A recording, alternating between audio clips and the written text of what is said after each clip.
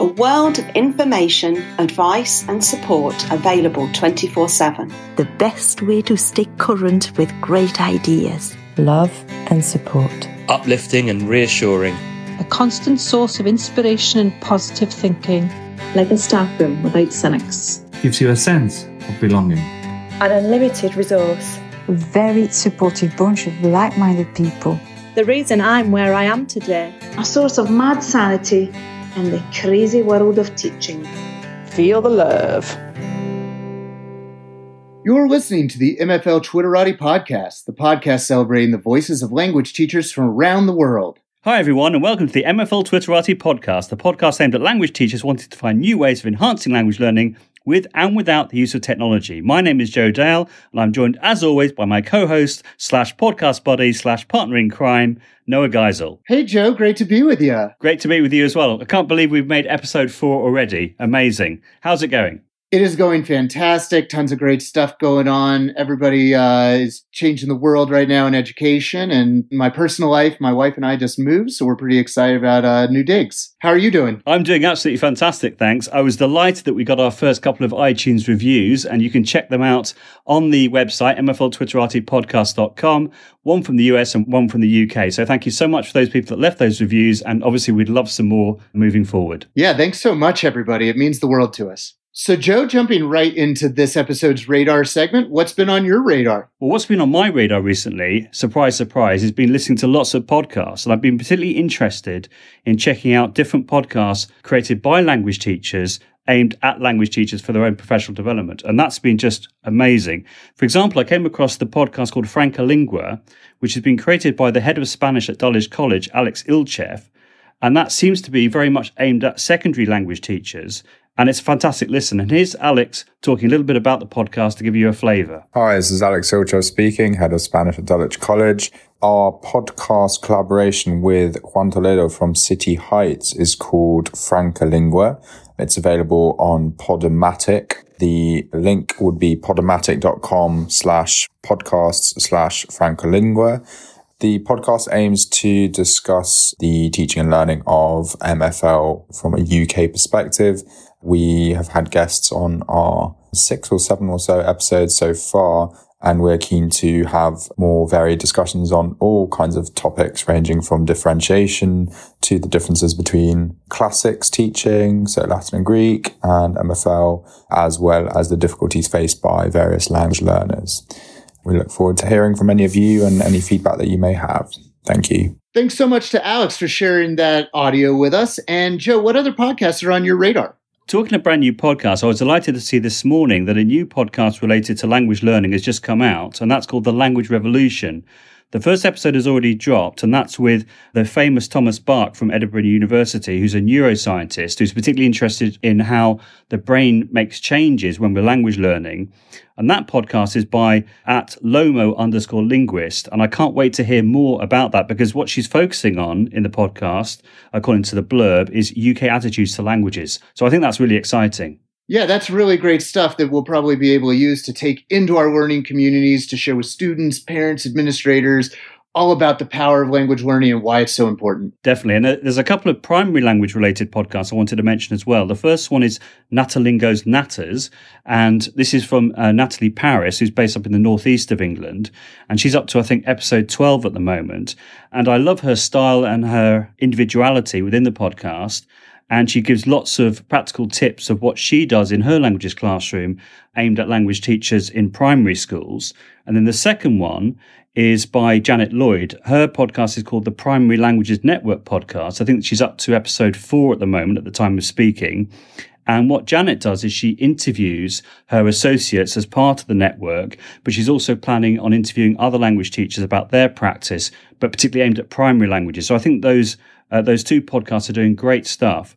So between all the ones I mentioned so far, we've got some aimed at secondary, some aimed at primary, and I'm not sure yet about the audience for the Language Revolution, if it's supposed to be aimed at tertiary or what have you. But lots of interesting podcasts to be checking out if you're interested in learning about what other language teachers are doing while, say, you're on your commute in the morning. What about you, Noah? What are some of your best US-based podcasts to do with language development and language teaching? You mean besides the MFL Twitterati podcast, right? We Teach Languages is just an amazing project coming out of Memphis, Tennessee, where they are putting out just really impactful interviews with language teachers. And another thing, they're at We Teach Lang on the Twitter, and complimentary to the podcast, they put out a weekly newsletter. It's usually about a 3-page PDF. Highly recommend checking that out. The Inspired Proficiency podcast is one that is just red hot right now. It's getting tons of listens, tons of enthusiasm. That's with Profe Ashley, who we actually brought out to my conference here in Colorado and did a live recording of that. And she is just taking over the podcast world. And I highly recommend both stylistically as well as content. I think a lot of the MFL Twitterati will find a lot of tips and strategies that are going to be very new to them listening to that podcast. The Talkin' L2 with BVP podcast is a new release from Bill Van Patten, who's a very famous researcher from Michigan State. Teachers who, really dug into pedagogy in college may have read a lot of his acquisition theory research. And he's somebody who's taking both the best of the research aspect of things and just his propensity for, without a better word for it, stand-up comedy, and combining those into a really entertaining language teacher podcast. And there are just so many other ones, both around teaching as well as just great stuff in the target language that we can be pulling into our classrooms. And Joe, I'm sure we'll be able to drop a few of those links into our show notes. Absolutely. Now, one of the big issues I found around finding what podcasts are out there is this whole issue around discoverability. And one of the big shortcuts I found is the use of hashtags, in particular, the hashtag podcastedu for finding out about educational podcasts. So not necessarily language related, but I found a whole host of different podcasts to do with educational technology. So to start off with then, if I was asked to give a couple of recommendations to those people who are interested in EdTech but didn't really know where to start podcast listening wise, I would say a couple of ones which would be good to start off with based in the UK would be, first of all, the EdTech podcast. That was created back in 2016 by Sophie Bailey. And I actually appear on that one myself on episode 8. I think she's up to around episode 150 now. So she's doing great guns with that. And that podcast is particularly looking at sort of the connection between education and the commercial side of technology. So that's really fascinating. And then quite a recent one, which I've come across, also based in the UK, is called the EduFuturist podcast, obviously also looking at EdTech. And those two are really good ones to start off with. But to be frank with you, Noah, the ones which I found particularly inspiring have all been from the US. So, for example, the first one is called the EdTech Takeout. And that blew my mind because I just absolutely love the style between the two presenters. Going on from the EdTech Takeout, I then also really got into the podcast called Shooks and GIF, which is an amazing podcast. Again, has that same sort of banter of the two co-hosts, which I absolutely love. I think that if you've got that sort of mixture of humor with good educational technology content, then for me, that's a win-win. And then other ones which I also enjoy, for example, the Google Teacher Tribe, Podcast PD, and My Tech Tool Belt, which is quite a new one, which I've come across.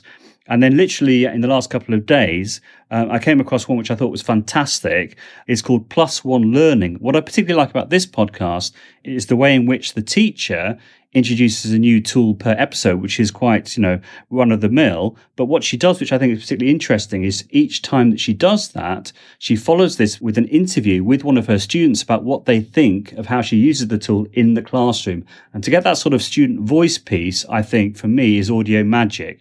What do you think, Noah? And I love a lot of those podcasts. You mentioned a specific shout out to the Google Teacher Tribe podcast hosted by Casey Bell and Matt Miller. And for folks who don't know that Matt Miller is not just the author of Ditch That Textbook and Ditch That Homework, as well as I'm sure a number of amazing books forthcoming, he's also a former Spanish teacher himself. Another recent favorite of mine is by the amazing Monica Burns. It's called the Easy Ed Tech Podcast, where she's dropping just a really quick hitting EdTech tip podcast once a week. Another one for folks who are starting to explore gamification. I highly recommend checking out the Well Played, and that's Well Play and then capital ED. Fun little pun there for you. Yeah, great stuff, Noah. Thanks ever so much for that. I didn't actually realize that Matt Miller is a former Spanish teacher. That's awesome. He's on lots of podcasts. In fact, I would recommend if you use an app like Castbox, that's Castbox, it's got an awesome search directory, which allows you to search not only for individual podcasts, but also individual episodes within podcasts. So if, for example, you wanted to do a search for Matt Miller, and then click on episode search, you'll find when he's been interviewed on lots of different educational technology podcasts. So that's a top tip as well. Another app I'd recommend for podcast junkies is iOS and Android app Swoot. That's SWOOT, which lets you share the podcast you're listening to with your friends and social media contacts. You can, for example, check out the list of podcasts I subscribe to at swoot.com/Joe Dale. As I tweeted when I first heard about Swoot, if you like listening to podcasts about language learning, edtech, football, comedy, or music, then you'll probably find something of interest in my new Scoot listing. To finish off this section, I was going to give a big shout out to Jake Miller as well, who does the incredible Educational Duct Tape podcast. And obviously that's also to do with educational technology. But what I love about it is, again, his manner, the way that he uses a lot of humor within his podcast. He does speak very, very quickly, which I know people have accused me of as well. But he also has a guest or guests each week. And I just think the banter that he has with them is just wonderful. So again, I'd really recommend that one as well. So that's lots of homework, podcasting, listening homework for everyone on their commutes in and out of work. Yeah, Joe, and that's actually a great segue to My Radar, because My Radar segment is with the great Jake Miller. He's just such a great person to follow on Twitter. He's been blowing up a lot lately. And one of the things that he is really just amazing about is sharing his great ideas by making instructional GIFs. So, people say, oh, hey, all you got to do is bam, bam, bam. You know what Jake does is he actually shows it to you and you get to follow his screen. And because it's a GIF, it just keeps replaying and replaying. And one of the things that he came up with recently was an amazing way to hack Google Sheets into making vocabulary cards. And we have some audio from Jake that describes just exactly how to do that. Hello, MFL Twitterati listeners. My name is Jake Miller. You can find me on Twitter at JakeMillerTech. So many of you have probably already seen my tweet that went viral, but I'm excited to explain it to you since you, as modern language educators, are at the forefront in the use of pedagogy and technology to support the development of fluency in language learning. So this little trick only works in Google Sheets, though there is a similar function in Microsoft Excel. In Sheets, though, you enter the formula equals Google Translate, and then an open parentheses, and then you type in the location of the source text, for example, A2, if the text is in column A, row 2. Anyhow, that is then followed by a comma, and then quotation marks the ISO 639 language code for the source language. So, for example, I might type in EN for mine coming from English. Then another comma, and in quotation marks, the ISO 639 code for the destination language. So I might be putting ES for Spanish. Finish it off with the closing parentheses, and voila. If you have multiple words in your source language, you can also drag that corner box down into the subsequent cells to fill the formula down to them as well. Keep in mind that the translations aren't perfect, but I think there's tons of ways the formula can still be valuable. I think it's great for creating vocab lists for students who have just moved into a country with a different language, as well as for creating flashcards with flippity.net or in Google Slides using Autocrat. I've also seen a number of people talking about their uses of it in software development and localization. I'm sure you can come up with some other exciting uses. Just keep in mind that when possible, you want to proofread the translations that it's outputting. I'd love to hear your ideas for using it. You can see the formula in action at jakemiller.net/translate. Thanks, Joe and Noah. Keep up the great work. So thanks ever so much to Jake for that. I think that's a really cool hack for using Google Sheets, clearly aimed at world language teachers or modern foreign language teachers, as we say in the UK. And I'm sure the MFL Twitterati can come up with some interesting ideas on how that you could use that. To me, it's simply a quick and easy way of creating a vocab sheet in English and in the target language. And I think if there's anything that can streamline or can save teachers time, then that's a really good tip, in my opinion. Any thoughts, Noah? Totally agree with everything you just said. And for teachers whose heads were just blowing up trying to keep up with Jake, again, that website is jakemiller.com/translate. And, I think one of the really important things for us to remember with what he said is that students are doing the creation. So this doesn't have to be just teachers generating vocab lists and flashcards for the kids. It can be students deciding what they themselves need to practice with and creating the tools to help them reinforce that. So now it's time to move on to the MFL Twitterati takeaway section of the podcast. So Noah, what's been a tweet which has resonated with you recently? Absolutely, Joe. And for our listeners, something that Joe and I have been talking about a lot off air is our real infatuation with the movement towards authentic audience. And so a tweet that's really been capturing me is something that Martina Bex, who is up in Alaska, has been doing, is something called Revista Literal.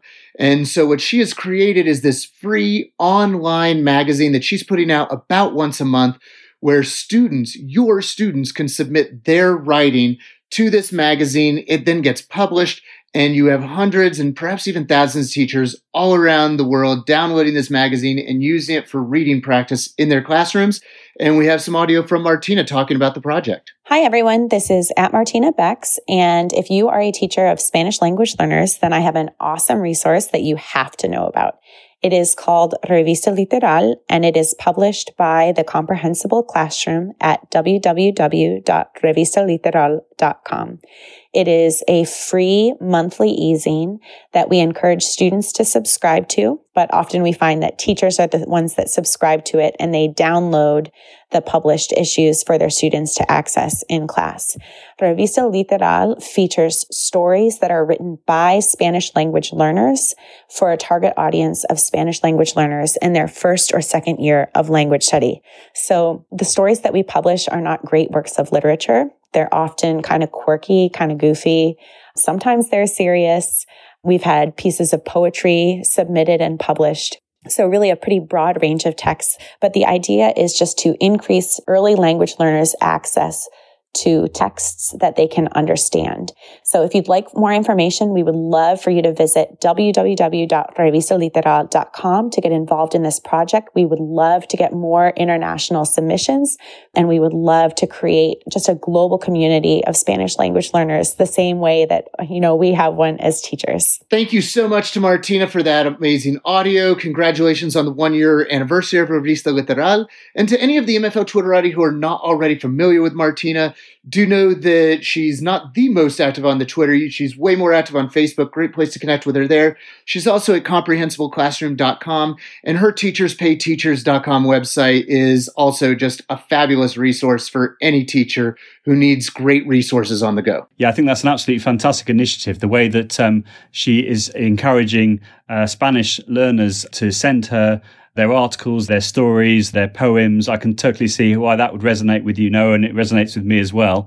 And what a great call to action to encourage as many people as possible to make it into a global community. I think that's really brilliant. So thanks ever so much for sharing that. I wasn't aware that that was out there, but I think it, as you say, it absolutely reinforces the power of a global audience to raise the standards of students' work. And I can't wait to check out some of the articles and the poems and the stories that Martina has published there. Great stuff. Yeah, and I loved how she just focused on, Joe, the notion that they don't have to be great works of literature.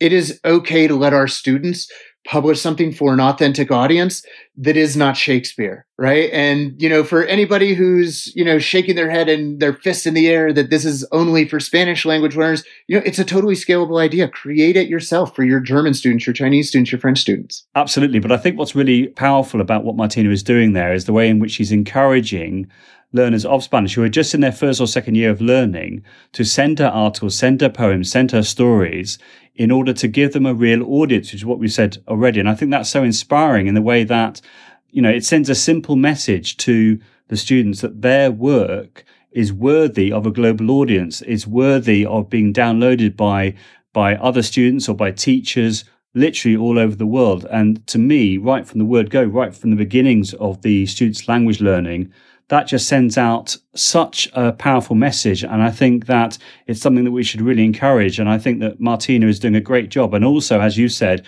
I would encourage other teachers to replicate the same model in other languages. If you don't teach Spanish, please don't think, well, this is not relevant to me.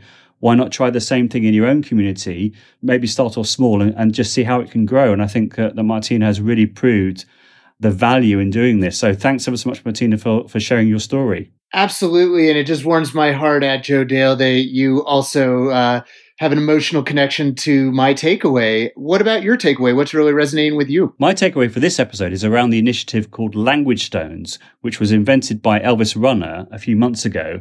And if you check out the hashtag Language Stones, or you go onto their Facebook group Language Stones, you'll see lots and lots of multicolored stones celebrating languages. So the idea essentially is in your free time, or maybe in a club, or maybe to celebrate European Day of Languages that we had a few months ago, you can design a stone celebrating, could be an individual word or it could be a short phrase, but you color it in, you make it look beautiful, and then you hide it in your local area, but you put a sticker on the back saying if someone finds this stone, that they should post an image of the stone onto the Facebook group or on social media so that other people can see that they found that stone and they can feel validated by the fact that someone has found their stone. So why it resonates with me particularly is I think it's around this idea of mindfulness and the way in which, particularly with the run up to the exam period we're just coming into now, the idea of students taking a moment, relaxing for a moment, forgetting about the revision that they have to do, and maybe paint or draw or create a couple of language stones and put them in the local area. What a great way of taking their mind off the revision for a moment and to center themselves on something different. So to me, I think that's absolutely fantastic. And we're just going to hear some audio now from the creator of the idea, Language Stones, Elvis Runner, followed by Lisibo, who also gives a really funny example of how her language stones were found by someone in the local area. Hi there, this is Elvis Runner from the MFL Twitterati, and I'm here to talk to you about language stones, an idea that I came up with that I'm very pleased lots of people have already taken part in. The idea is that you combine creativity and language learning. You draw or paint a stone with flags or with little pictures. You can then put a phrase or a word in a foreign language, whichever language you want, and leave it for someone to hide. You can put instructions on the bottom. They then post it to Facebook or Twitter. And I've just set up an Instagram page, all under the name of Language Stones, to spread the love, spread the MFL word. It's really lovely to see on our Facebook page and our Twitter page at the moment. Lots of schools have done it for European Day of Languages. Lots of schools are doing it in after-school clubs or lunchtime clubs. It's just really lovely to see everyone get as excited about it as I did. It's also incredibly therapeutic of a weekend to sit there with the paint and the colours. The best thing to do is find a good smooth stone. I bought bulk load from the range, but you can also get them from Homebase. Please don't pick any up off the beach though, because that's illegal. Acrylic paint, Sharpie pen, spray varnish, job done. Have a great time and be creative. When Elvis Runner first shared her idea for Language Stones, I thought it was a really great one. I'm not very artistic, but I do love doodling. And I thought this was a great way of combining my love of doodling with my love of languages and my desire to share them. So one rainy day, I grabbed a stone and a Sharpie and had a quick doodle. And I hit a few, and at first it didn't seem that people were finding them. Perhaps they just weren't sharing them. The first time someone did share that they'd found one of my stones was really exciting, and I almost jumped up in the air and whooped. And the second time someone found one was particularly good because someone found it in the morning and they re-hid it in another place, and it was found again in the afternoon by somebody whose child was learning Spanish, and they were particularly excited to have found one of my Spanish ones. Although I teach Spanish, I've also made them in various languages, German, French, Italian, Swedish, some that have been multilingual. And I've hidden them in the local area and also on holiday and also when I've been running and doing races and things. Recently, someone found some in the local area and posted them on our local site, the Smilestones site. And I found that to help me track where my stones are, I've also started putting not just the Language Stones label, but also my Twitter handle at Lisibo on the bottom of them. And that means if I miss one, people can tag it and I can search later on. And it's also funny because my friends have now worked out that it's me putting all these language stones out. So they tag me when they find a post as well.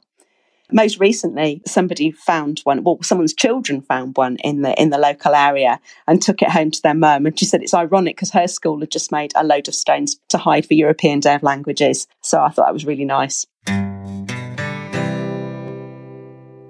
The MFL Twitterati podcast is brought to you by Linguiscope. Linguoscope.com is an award-winning language learning website trusted and used daily by thousands of schools worldwide. When your school subscribes to Linguoscope, students get access to a wealth of interactive activities in a dozen different languages, with over 140 topics covered. The games can be played on interactive whiteboards, computers, or on tablets. There are free apps students can download on their own devices.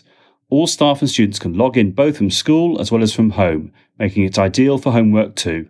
The website also contains a host of resources to make teachers' lives easier, from printable worksheets to customizable interactive games templates. If Linguoscope is new to you, then you'll feel like all your Christmases have come at once. Teachers truly find Linguoscope.com invaluable, and you will soon notice the positive impact on your students' motivation and learning. But don't take our word for it. Visit Linguoscope.com and click on Learn More to find out what the website has to offer. We guarantee that you will fall in love with Linguoscope. Thank you so much to Linguoscope for your support of the MFL Twitterati podcast. And we now go into the MFL Twitterati show and tell portion of the show. And Joe, this episode, we are focusing on revision. Absolutely. And what you're going to hear in the next few little bits of audio are lots of really, really cool ideas generated through the MFL Twitterati community, looking in particular at the examination that we do at the age of 16 in England and Wales called the GCSE, or the General Certificate of Secondary Education. And to me, as I've said in other episodes of the MFL Twitterati podcast, this is really when the MFL Twitterati comes to its fore. It's the epitome of the power of the community, the way in which lots of different teachers in the last few months have been sharing ideas on how to help students revise for the GCSE exam. And we're going to share some of these insights in this episode, but also in the next episode, we're going to share even more because there's so much that the community have shared, and I'm sure you'll all find it really, really useful, particularly around this time of year. So the first two tips we're going to hear are going to focus on the speaking exam. And first up, we're going to hear from Mrs. Bellacat, followed by H. Costello MFL. And finally, we have Sarah Smith, who has an incredibly long Twitter handle you'll hear in a moment, which I'm not going to try and repeat right now. Hi, this is Mrs. Bellacat, and I'm going to talk to you about how I am using the voice recording facility on Padlet to help my GCSE students become more confident tackling their speaking exam. When Joe first introduced me to Padlet, I saw great potential for creating a virtual oral exam environment. I set up all my Padlet using the shelf format, and I used the first column to upload all tasks and questions. For the photo card and the role play, I upload a screenshot of the card the students would get on the day, and I used the voice recording facility to insert the unknown element underneath the screenshot. I do a lot of timed practice with these in class. I give 7 or 12 minutes preparation time, and then students start to record their prepared answers. They are not allowed to pre-listen to the audio recordings, and they have to listen to these and record their answers on the spot as if it was a real exam. Students find this really useful because it helps them learn how to manage their preparation time. For the general conversation, I create one Padlet per module in the textbook, once we have studied all content and worked on potential perfect answers together. I set these for homework, students can prepare and record in their own time, or I set learning for homework, and then they have to listen to the questions and record on the spot in lessons. Once they have finished their recording, I listen to their answers, and I feedback using the insert text facility. It's worth noting that you can listen to answers and type at the same time. My students and I have found very many benefits to Padlet. It means I can listen to all students regularly, including the quiet ones. It means students listen to each other, get a sense of what a good answer should sound like, and they learn from each other's mistakes. They improve their own accuracy and their pronunciation. It's also a very safe environment to work in. The best outcome of using Padlet has been the regular practice. Students get a feel for what it's like to take an oral and how to tackle it. They are more confident, they become more fluent, and the stress levels are definitely not as high on the day. I hope you find my experience with using Padlet to support preparation for the speaking exam useful, and thank you for listening. Hello, my name is Miss H. Costello, and last week I shared 2 pictures from my Easter speaking revision session with my Year 11 boys. The first picture was of my revision pong game, For this, you will need a really cheap beer pong set. I got mine off Amazon for about £6. You will need to split your group into 2. I played mine with 5 students, but I would play it again with a bigger group. And then you will need a table, and then you are going to lay out your cups in a bowling ball formation. So 1 cup at the front, followed by 2, followed by 3, followed by 4. And in the cups, you are going to put a question from the general conversation part of the speaking exam. However, you could play it with tenses, you could play it with reading questions. It's really, really versatile. So once your students are split into 2 and your game is set up, the idea is that student A will bounce a ball onto the table and hopefully it will land in a cup. When it lands in a cup, student B is going to answer the question that's in that cup. Once you're happy with how they've answered that question, they can turn the cup over, and then the team that gets their cups turned over the quickest will win. My second game was my Easter egg game. So I bought, again off Amazon, some really cheap plastic refillable Easter eggs. Now in the eggs, I put a question mark followed by a random word. Now the idea was this would help them with the question part of their role play exam, which they really struggled with in their mock exams. So they will need a paper and pen, and they play this individually.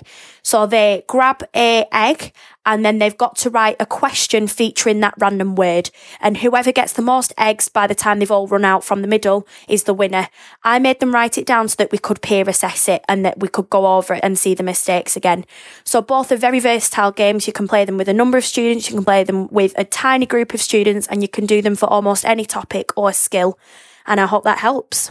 Hi, my name is Sarah Smith and my Twitter name is SMI1464446. Lots of Sarah Smiths out there. I'm a head of MFL in a secondary academy in South East London. I'm going to talk briefly about a resource that I created using the expertise of David Shanks to support students in using the 12 minutes preparation time in the GCSE French speaking exam. Obviously, the strategies can be applied to any language at GCSE. So the resource is called the Magic 12 Minutes, and it instructs students on how to best prepare the role play and photo card tasks, but also to help them ensure that their notes are as clear as possible to avoid any confusion during the exam. So it advises students to split the 12 minutes equally between the 2 activities, and then spend each of those 6 minutes doing the following. For the role play task, it suggests that they write down an emergency phrase first of all in the target language, which they can use to ask for a repetition. It then says to write down the register you need to use, and then to number your notes to avoid confusion when in the exam. It then suggests to write ask, where you have to pose a question to remind students to do so, and then finally to predict multiple responses for the unexpected question so that they already have some ideas before they go into the exam. Then for the photo task, it suggests to prepare a description of the photo using the acronym APPLEWOOD. So this reminds students to include actions, people, purpose, location, emotion, weather, objects, opinions, and descriptions. And it then says to prepare and answer the first 2 questions, which they've seen on the card, using the acronym AVOCADO, which stands for adjectives, verbs, opinions, connectives, adverbs, description, and originality, to encourage developed answers. It finally asks students to make multiple predictions of what the unseen questions could be based on the topic of the photo. Our students will be sitting their speaking mocks this week, so I'll be able to see whether this has a positive effect on their learning, and hopefully it will have helped them along. Thank you for all of the great ideas on the MFL Twitterati podcast and, of course, on Twitter. I thought that's a really creative use of Padlet. I particularly liked the way in which Mrs. Bellacat was using the voice recording feature and the way in which she described the use of Padlet in that way as a type of, virtual language lab. I thought it was brilliant the way in which the students were able to record their audio on a separate column per student using the shelf format, as Mrs. Bellacat explained, the way in which she could then give them feedback. And if they wanted to, I don't think they actually did in this example, but if they wanted to, they could then re-record their audio based on the feedback that she has given them and the way in which that has boosted their confidence. I think that's absolutely brilliant. So I thought that was wonderful. I also thought it was really innovative the way H. Costello MFL used revision pong in the languages classroom, using that sort of classic beer drinking game, beer pong. Have you heard of that in the US, Noah? Without giving too much away, Joe, it may or may not have a lot to do with how I learned Spanish. Oh, you got me all intrigued now. So any other thoughts on those 3 bits of audio? Yeah, I think really engaging students is the key there. And one of the things I loved about what Sarah said was getting students, capturing them with their own imaginations. That's something that really resonated with me with her show and tell. Yeah, absolutely. That's fantastic stuff. So thanks ever so much to those 3 for sending in their audio contributions. It's very, very much appreciated. Moving on to another idea to help students with their revision programme is the 30-day challenge from Stephen French. Now, what Stephen has done is he's created 30 different videos, all available on YouTube. And essentially, he's setting different tasks, short tasks, that the idea is that students will complete every single day, and that will help them, support them in their revision programme. Have you checked out any of the videos, Noah? Not yet. I'm looking at them right now, and just part of this show and tell that I really love is, as he says in his audio that folks are about to hear, just the bite-sized piece of it. And for any of the technologists in the MFL Twitterati who are playing around with a flipped classroom model, I think what he's offered us here is a perfect way to get started. My Twitter handle is at GCSE Spanish. And I'd firstly like to thank Joe Dale for giving me the opportunity to talk about the Spanish GCSE 30-day revision challenge. Now, the 30-day revision challenge is up on YouTube, and I put about 30 videos on YouTube about 18 months ago. And the idea behind the series of 30 2-minute bite-sized videos was to give students the opportunity to revisit things that perhaps they knew reasonably well 2 or 3 years ago, but they haven't really gone over since. So, for example, in my experience, time is not really practiced that much, or numbers are not really practiced that much. So within the 30-day series, I'm giving pupils and students of GCSE Spanish the opportunity to revisit these things in the security of their own home at their own pace. And what I've tried to do is to ensure that there is a relatively encouraging and engaging tone to get them to stop and to interact with the videos. I've also used the Video Scribe software, which perhaps makes it slightly different and more engaging as well.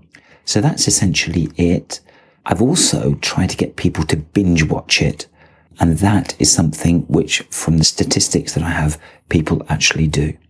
I hope you found that useful, and perhaps even encouraging people to put it on Show My Homework, because my experiences and the feedback I've had is this series has been well received. Muchas gracias.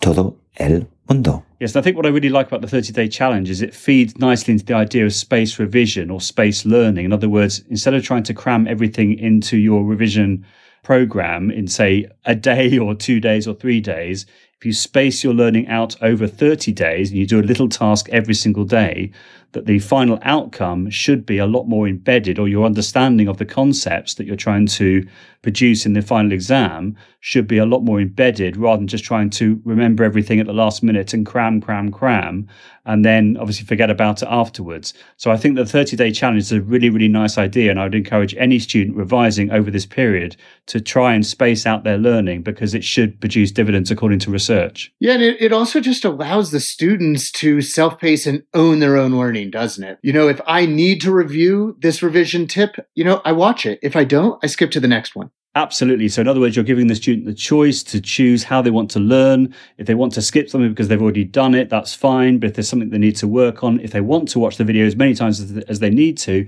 they can do that. And that's the great thing about flipped learning, in the way that Stephen has gone out of his way to create these videos for free. You can watch them as many times as you want to. So there's some that particularly would appeal to you. Others, you would say to yourself, well, I know this already. And that's great. So thanks ever so much to Stephen for creating this resource and making it available on YouTube for anyone to access if they feel the need to do so.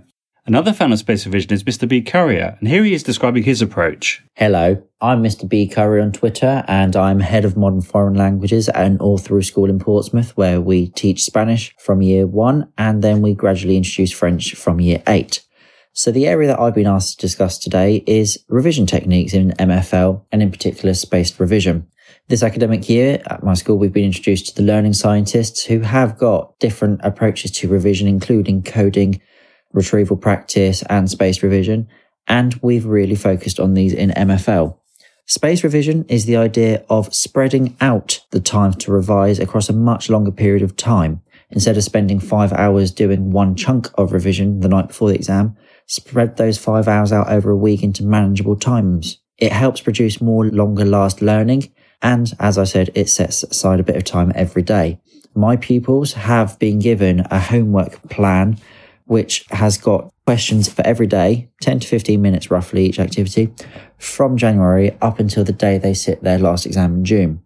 Some of the activities have included reading questions, so from English or into Spanish, essay plans for what they would have to come up to and then writing, speaking work, so either looking at their presentations for their exam or describing the photos or general conversation at the end, and then translation activities. The pupils have seen that they are able to retrieve a lot more information than they've ever done before. Some of the key words, key phrases are standing out to them now, and they're able to use these in their work and understand them, and they're getting better at their reading papers when we do it and writing papers. It's benefiting them all. It does take a lot of time to plan and prep this. There were over 150 tasks created. However, the outcomes are really high and it is worth the effort to be put in. Another way how I'm helping my pupils, supporting them with their revision, is every day on Twitter I am putting up a tweet under the hashtag MAFEMFL, where it's given short tips on how to succeed in the exams. It could be reading question practice, or it could just be the variation of vocabulary or grammar. And all of this is benefiting my pupils, and hopefully something like this will benefit yours too. Love it, Joe. And what else do we have for this episode's Show and Tell? So we've already heard some fantastic revision ideas for the speaking exam. What we're going to do now is listen to some ideas around writing, and in particular, preparation for the 90-word and 150-word challenge. And that's from Seven Kings MFL and Senor Cordero. Hi, everyone. My name's Alex Ferraby, and I'm the head of languages at Seven Kings School. And it's a real privilege to be invited by Joe Dale to explain, first of all, the bucket list, which is a support tool for the shorter 40 or 90 word MFL GCSE writing task. And then following that, the Bucket Excel planning format for the longer 150 word writing task. Now, have you ever thought that your pupils are often charging into the task and simply writing without thinking? Well, we devised the bucket list to, first of all, encourage pupils to stop and plan and think before charging into the bullet points. The bucket mnemonic stands for box, as in box the command word, underline the key terms and words, then check and check again, as in check you've understood, and then later check the text for accuracy. And then I for inference, infer what is the bullet point really getting at. And then, of course, the all-important T for tense and time references. Have you satisfied the tense requirements of each bullet point? This, we have found, helps pupils to stop and think and to plan. And in the same way, the planning format for the 150-word task is even further a support tool to enable them to plan and think what they're going to include before writing with the very brief 2-bullet point task in the MFL GCSE. So if you look at the main components of the planning format, first of all, they need to unpack. We use that word all the time to help them deconstruct the question. Would they unpack the 2 given bullet points and perhaps then partition it into a more familiar, more friendly 4 bullet points, which takes them in 4 distinct directions. It helps them to put it in the same format as the shorter writing task. And then later, as you look around the 150-word planning format, you can see that there are different aspects which are satisfied. Tenses, really strong diamond vocabulary, all important negative phrases. And by planning deliberately to include all of these, the pupils can hit the top marks for the quality of their language and avoid waffling. Hope you enjoy. Thank you. At Senor Cordero, this snippet deals with the 90 words and issues with students meeting the bullet points. I found that a lot of my students, especially when we were moderating in the learning area, were not necessarily hitting the bullet points head on. So I want to create something, a scaffold, especially for younger students, just to help them really hit the tasks head on. Any of you that work with AQA will know that the 90 words feature on the foundation paper and the higher paper alike. So it's something that affects all students that we enter. So what I did was I created the scaffold to walk students through the process. So the scaffold follows 5 steps. The first step is that students translate the bullet points that are given and they identify the tenses. one bullet point, one task will always elicit the past time frame, one will always elicit the future time frame, and one will always elicit the opinion. This is so that students can reach full marks. They've got to be given that scaffold to be given the potential to reach full marks. The second process is students turn the bullet points from the U form to the I form. I think this process is essential for this exam. I think it's also a skill that's very important for the 150 words, for the speaking exams as well, with unpredictable questions, and also for the listening and the reading when students have to answer in the target language. I think it's a really, really important skill to teach our students. After they do this, students then write down their endings. Anybody who works or teaches the AQA specification will know that AQA obsess over verb endings. So I just want to make sure students have them in front of them so they can go back and reference it once they've written their essay. Finally, students write useful vocabulary down, 2 opinions as well, or 3, or however many they want. 2 opinions is what it stipulates in the mark scheme that they need to access full marks. And then they actually write the essay themselves. At the bottom of the page, you'll find there's a little checklist that includes 3 timeframes, 2 opinions, and checking verb endings. This is all done based on the mark scheme that AQA provided. It's worked quite well for me, and I hope my year 11 students now have this process internalised in them, and I will continue to use this as we go through and gradually take the scaffold away. Before I go, I just want to give a shout out to K-Prof de Foncé, who provided the French version of this. Thank you very much.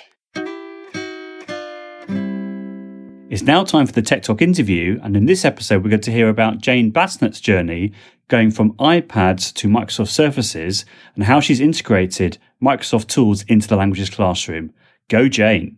So Jane, for those people that don't know you, could you maybe just give us a little bit about your teaching background, how long you've been a teacher and where you work? That'd be lovely. Okay, well, it seems like I've been teaching for forever and a day, but it's only just about a quarter of a century that I've been teaching French. And I've taught in a couple of schools in the city in London at the start of my career. And then I moved out to the countryside and I teach now in an all-girls school, run a big department with a variety of languages from the complete age range from 11 to 18. Cool. And when I first heard about you, Jane, it was via Twitter when you were really getting into iPads. Can you maybe describe your initial steps on integrating iPads into language lessons? Yeah, of course. So Twitter, I suppose, is the thing that brought my attention to what was out there. And my school was going down the route of looking into iPads or some kind of technology. So I got hold of an iPad and I only had one. And sometimes I was able to get a class set of iPads, but the majority of the time it was what could I do with my one iPad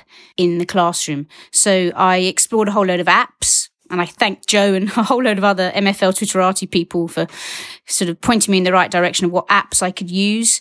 And I started exploring with those, and I felt that I really had to be quite generous with my iPad to let other people use it, to let the students use it in my classroom.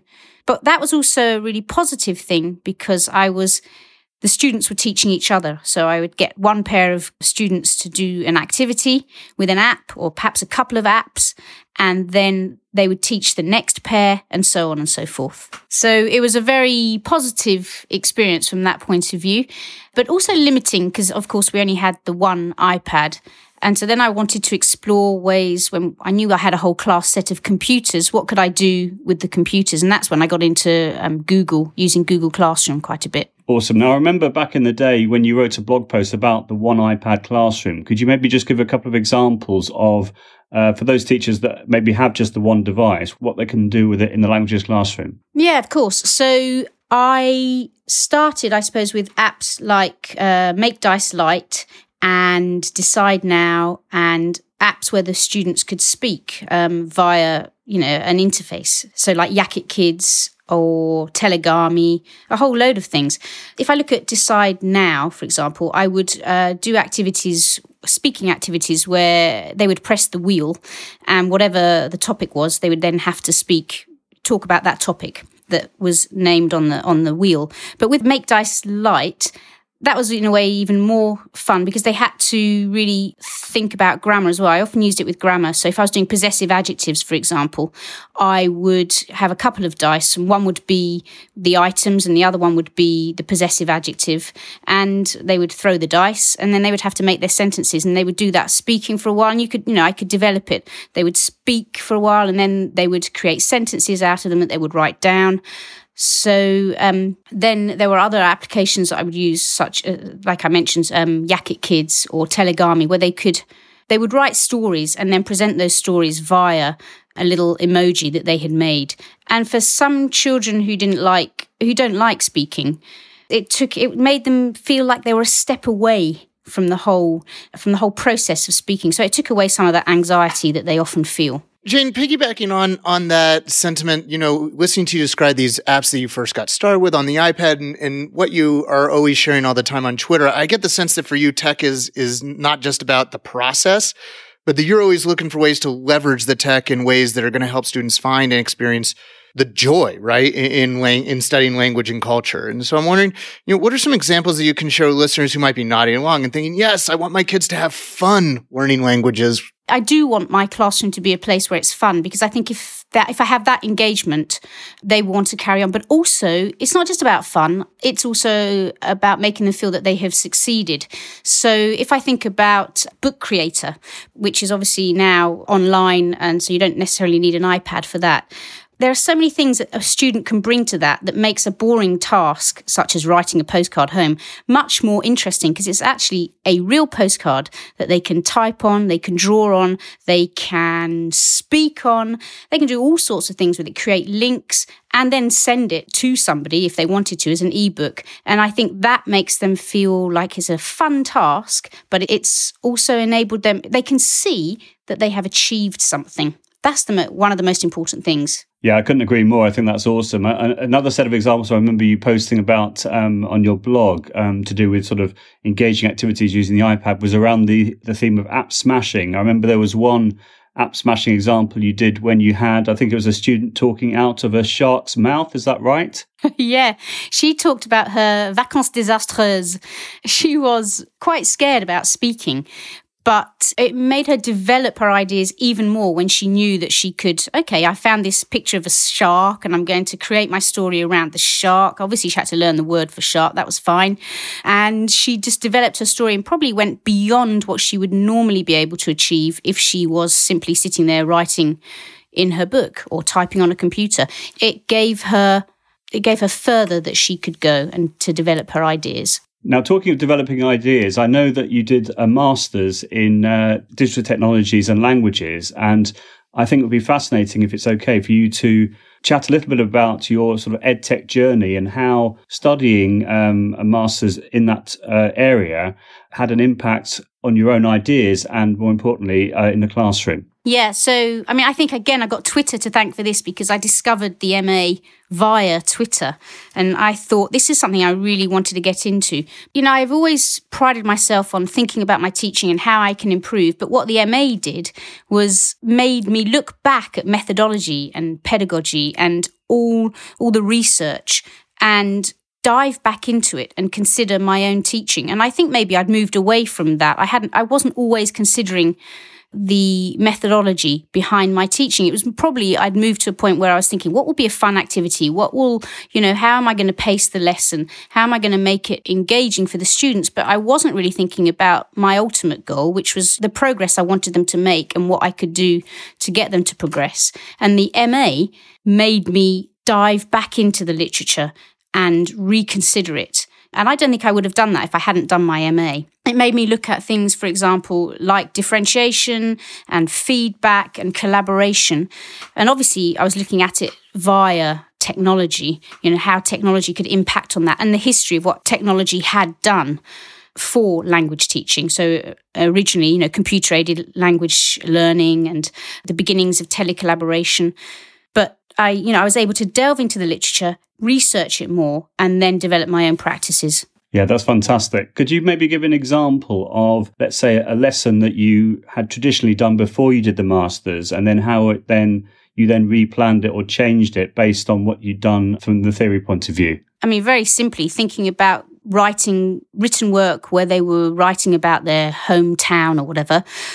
I was able, because of the MA and because I'd thought about it a lot more, I was able to replan that. If they were, writing the pretend letter to their correspondent, now I could actually write to real correspondents using an app such as Edmodo, where I was able to keep control of their safety online because I could see what they were doing and I could pair them up. And I found a school abroad in Paris and they were able to communicate with each other. And I really thought about the process of what I wanted them to write about and to learn about with each other. And it made, obviously, there was more integrity in the task because it was real. They were writing to real French people who were interested in them and they were interested in the French people. So that brought that whole project alive. Previously, perhaps it was just a boring classroom task. You know, listening to you talk about that, Jane, something that occurs to me is just, you know, the resource of time is just one of the most valuable things that we have as educators. And, you know, it seems like we're always running a deficit. You know, we don't have extra time to spare, right? And yet I hear you saying that as hard as it is to find the time, that reflection is just one of the most valuable ways that we can get a return on the investment of that time. Absolutely. You know, when I still spend absolutely ages planning. So anybody who thinks when they've started teaching that it'll get easier, I mean, it does get easier because you know what you're doing more, but I still spend ages planning and reflecting on what I can do to ensure that I get to my goal. And you should never take away that time because that's how, that time where you can reflect and consider what you've done with your teaching and how you can improve it. I'm not sure I'm answering your question, actually. I think you are. I think it's really good. And I think definitely I'm sure you'd agree that Twitter and the MFL Twitterati in particular has had a huge impact on on different examples and different ideas that have helped you to reflect and to hone what you have traditionally done, but putting different variations and different spins on that. Yeah, definitely. So, I mean, that's really helpful because MFL Twitterati or Twitter has really helped me. So even last night I found myself thinking, God, I haven't taught this topic for absolutely ages, something really simple, but how was I going to teach it in an engaging way that was going to enthuse my pupils? And I wanted to make sure I was using the technology because it's a bunch of students who've got Surface Pros. So I wanted to make sure I used that. So the first place I went was Twitter and, you know, come on Twitter, let me know, how do you teach this nowadays? And normally I get quite a lot of responses, but this time it was a bit dry. So obviously a lot of people were finding it a bit difficult to think of anything interesting. But reflection is key, and having that massive staff room of Twitter just makes the whole reflection process simpler and perhaps takes away a little bit of time because you can get some quick ideas. People are very keen to share, thankfully. And you know, that's one of your first ports of call when you're thinking about planning and you've got issues. Yeah, that community aspect can be so helpful to lean, you know, just realize we're not alone in this and to lean on one another. And, you know, one of the things that you touched on that I think a lot of, especially early career language educators will really kind of feel validated on there is you sharing that really important point that it doesn't get easier, you know, it just gets deeper and richer as we go. And I think another thing that you kind of subtly touched on there is you all of a sudden started talking about Microsoft Surfaces when we started out with iPads. And that might also be something that is familiar to some folks, is that, you know, schools making decisions that dramatically impact us, like switching from being an iPad school to a Surface school, a Microsoft school. You know, can you reflect a little bit on what that transition was like for you and your learning community? Yeah, no, you're spot on, really, because, you know, we're not in control of what our schools want to do, not unless we're the senior leader, and I'm not. And so I did have to move from using, I was able to use Google, and I know that my colleagues were impressed with the whole idea, but it was not a whole school commitment. And eventually school committed to going down the Surface Pro route, which was fine. You know, once I got over my disappointment and somebody gave me a shiny new Surface Pro, I was very quickly happy to play with this fantastic toy. I mean, you know, as far as it's possible to love an inanimate object, I love my Surface Pro. And the things that I can do with it are just very exciting, really. So I knew once we were given the Surface Pro that I wanted to be a leader in my school in terms of how we could use it. You know, I didn't want to fall behind. So I engaged in what Microsoft had to offer with all their training programs, which I did online. And, you know, it's just sort of common sense stuff. And because it's Word-based, you're using it all the time. There's so many little things that you can do on Word documents that perhaps we couldn't do before. But I think everybody knows about those. And then I moved, we had a year or so with Surface Pros when the students didn't have them. And so I thoroughly explored the notebook. And I also started up some class notebooks with some of my classes because they had access via their own personal computers. And, I just threw myself into it. I think the key thing with technology is not to be scared. You can't break it, not really. And there's always somebody there who can help you fix it if you're really in dire straits.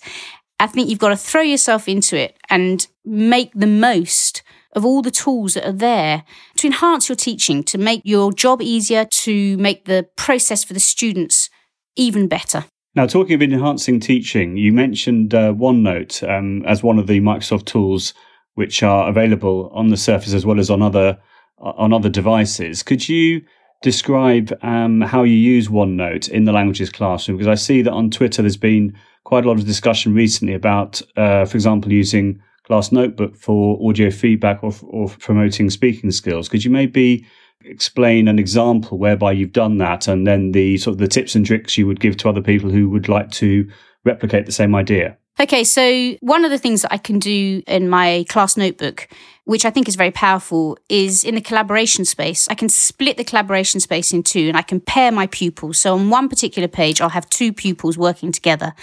And one will record perhaps a little presentation about herself. And then the other partner will listen and write out what they've heard, so some notes. So it's a speaking and a listening task. And that's something I would never have done before, and it's because of the tool that I've been able to do that. That's awesome. And have you set up the class so that you are asking different students to assign work to different cells in a table, or how do you make sure that people don't overwrite each other's work or what have you, or it gets messy? That is a very important point. So if you're going to use your class notebook and you want them all to be on the same page, you do need to create a grid. I mean, this is how I've made it work. And that way there are no conflicts. Nobody's writing on the same space. That is key, because otherwise the whole task falls to pieces. So I've got a task tomorrow, for example, with my year 7s, where they're going to be doing a listening.